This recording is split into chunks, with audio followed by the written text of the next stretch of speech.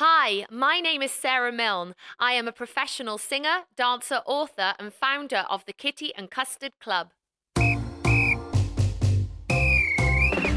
Welcome to the Kitty Pod. Here's your host, author, dancer, and creator of the Kitty and Custard Club, Sarah Milne. Let's move it. Move it with Kitty and Custard, Kitty and Custard, Kitty and Custard Club, Club, Club. Yeah! I want to begin the episode today and talk to you about an experience that I had, a story, if you like, on a student of mine that came to me at my school. She came to the school and the mum brought her in and said, okay, so she likes singing, she likes acting, she likes dance, but she's very, very shy. So I said, okay, that's fine. She wouldn't come into the school. She wouldn't come into the studio. So the mum was getting very worried and said to me, oh, I don't think, she's going to stay. And I said to her, just leave her. Let's just leave her here. So there was a sofa at the time. And I said to the little girl, okay, you can stay here and sit on the sofa and watch us. So after some persuasion from me, she came in and sat down on the sofa. She sat on that sofa for the whole entire day. She didn't move, but she was clearly moved by the class and she was watching intently. She was very focused and very quiet. She left the class that day and the mum said to me, did she do anything? I said, no, but she watched. Don't worry, come back tomorrow. So she came back the next day, did the same thing. And by this time, the mum said to me, now I'm really worried. I said, look, leave it. It's fine. She will be okay. She's only young. So she came back on the third day and I said to her, would you like to come in and do the class? You've been watching for a while. So she sort of said, okay. So I grabbed her by the hand and brought her in. And she then started at the back of the class looking around and she started to move and sing a little bit, but not much. But her confidence was she was so lacking in confidence. But I believed that she would eventually join in with the class because she was so excited to see it. And only because of her stillness and her watching for so long intently, I knew that she would be okay. And by the end of the week, she was actually up singing and dancing. And we did a summer school performance. And the mum came and said to me, wow, it's unbelievable. She's so happy and so confident. What did you do? And I said, I didn't do anything. I think I just gave her time to explore, but also just to give her time to settle because she was so young, but her self-confidence was so low at the time. She obviously thought this is a new adventure. I can't do it. But clearly by the end of it, she was able to. So it was a real joy. Great. Wow. Are there any statistics currently about kids' mental health and how do you think that song and dance can help improve the mental health of children?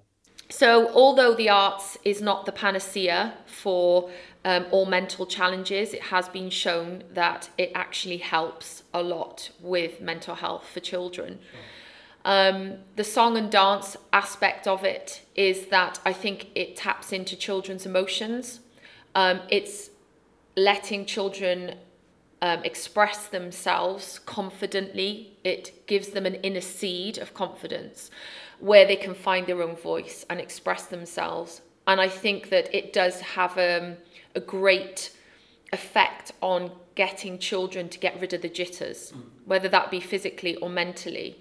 It's very important in that. And I've seen a lot of children that come in, again, with maybe quietness or shyness, or even not. Maybe they're completely the reverse and quite out there. But I think each child is different. I think that every child can have a problem. I'm not saying all, but some can. And I think that the arts helps give a support network, a heart around them to be able to support their health of their mentality. And I've seen that it is supportive. I do believe that even though it's current today, and we are more aware of mental health issues, I still believe that there is more to be done for mental health, and that the arts is a very good mechanism to support children with their mental health, purely because it's more of a spiritual, organic way of letting go of issues. I think that there's still a lot of work to be done, with lots of people talking about it. I would love to see, people talking about it more. Clearly, it is a sore subject in some areas for some people, but I think that the more we discuss it, the more that we are giving resources ready, available, such as song and dance, to be able to support children and young teenagers. I think that actually the organicness of it, and the way it can help students, I've seen it myself, and children, it's beautiful to be seen. It's beautiful the way it's done. And again, it does definitely support students with their mental health. I've seen it. I live it daily. And it's wonderful to see their progression, and also just the fact that they develop and they become very happy in the environment. Great. Sarah, what do you think is happening in the world at the moment that's causing such lack of self-confidence and self-esteem in children? So I think apart from the obvious ones with COVID, then post and pre-COVID, we still have issues. So we have a bloodline that runs right down from the past to the present, which will go into the future with self-confidence and self-belief. I think that, if a child is already wonderful, then why would they try harder? And I think that a lot of things today are driven by social media and Instagram, where children and students are seeing the best of things. So everyone has to be the best. Parents and carers and teachers, I myself probably, at home, we're always saying, come on, do this, be the best at this, be the best at that. But actually, self-confidence comes with inner belief. It comes naturally by inner belief. But I think children need to understand the process and the development that is required to be able to gain that self-belief. Sure. It shouldn't be something that is, but I always say by the inch, it's a cinch, by the yard, it's hard.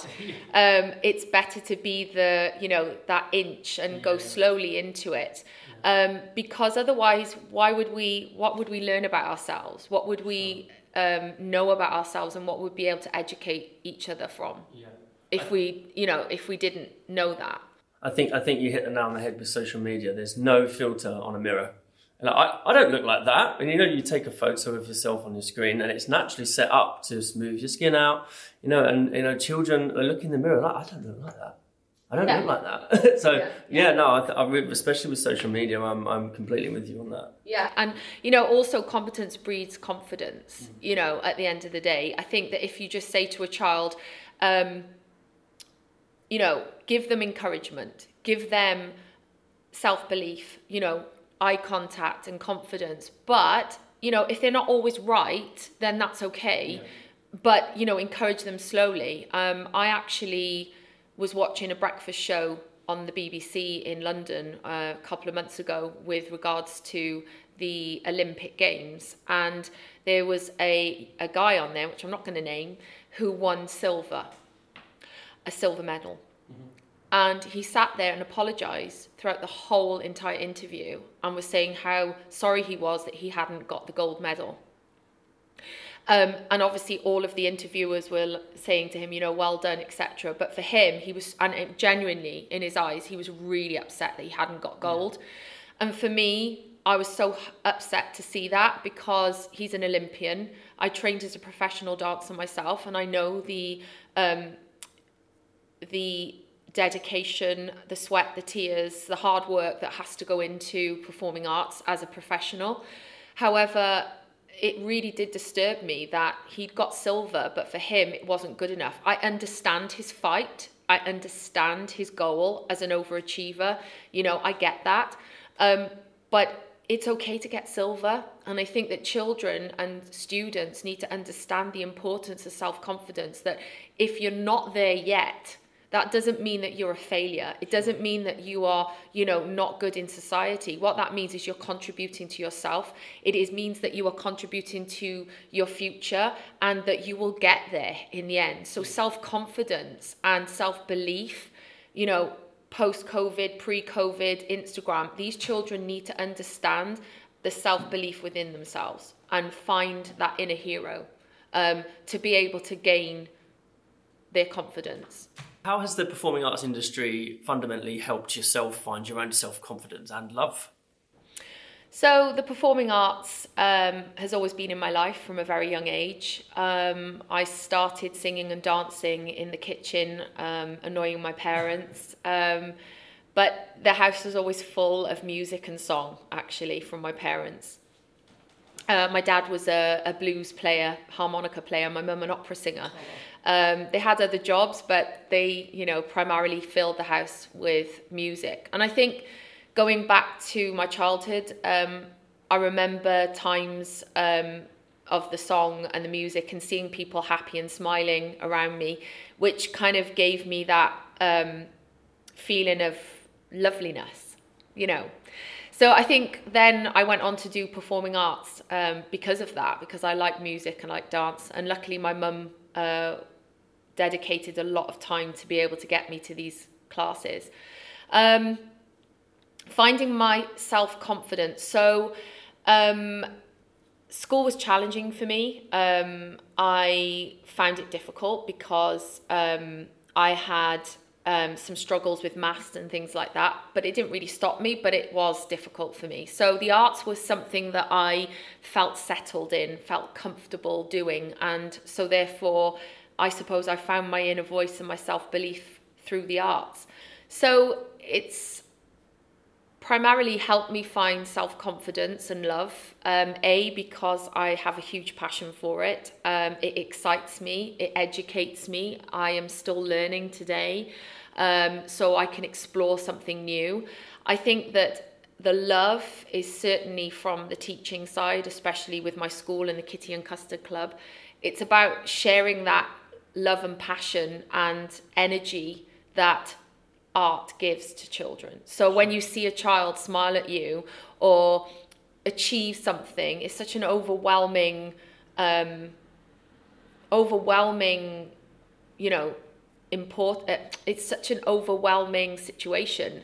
I've been many a time where, you know, I'm close to tears or something when I see a child find that. So I think finding love is definitely something, because you're sharing the love that you have to a child, and then basically they're showing you what they're doing. And for me, whether it's them doing it for the first time and it needs more work, whether it's them doing it the second time and it's better, third, fourth, fifth, and the 10th time, the 20th time, and it's amazing, I will always say to them, well done for that. However, let's do more. Sure. So it's giving them, you know, self-love through that. That is how I show my love for the arts. And self-confidence, that's quite a hard one. I mean, self-confidence, I think as a performer, you're always critical.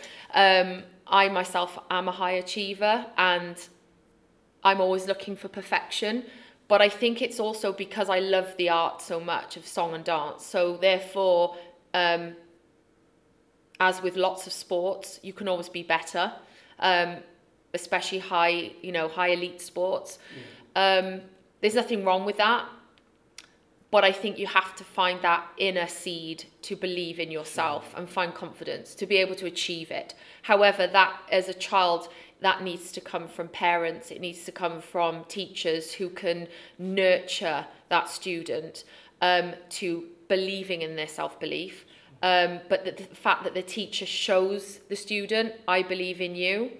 Yeah. And then when the student shows me, I'm working for you, that gives me self-belief. Right. And it certainly fills me with love. Nice. So Sarah, how can our listeners find out a little bit more about you and the Kitty and Custard Club? So listeners can find the Kitty and Custard Club on our website, www.kittyandcustardclub.com, on Instagram at Join Kitty and Custard, on Facebook, Kitty and Custard Club, and we're also available on Spotify.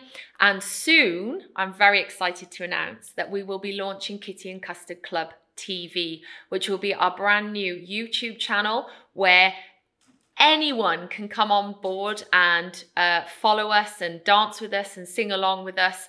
And we will hopefully be launching a new app. So there's a lot going on. And if you want to follow us, then please get in touch. We would love to hear from you. Sarah, thank you so much for talking to me today. You've been awesome. I look forward to speaking to you again soon. Thank you very much, Tony.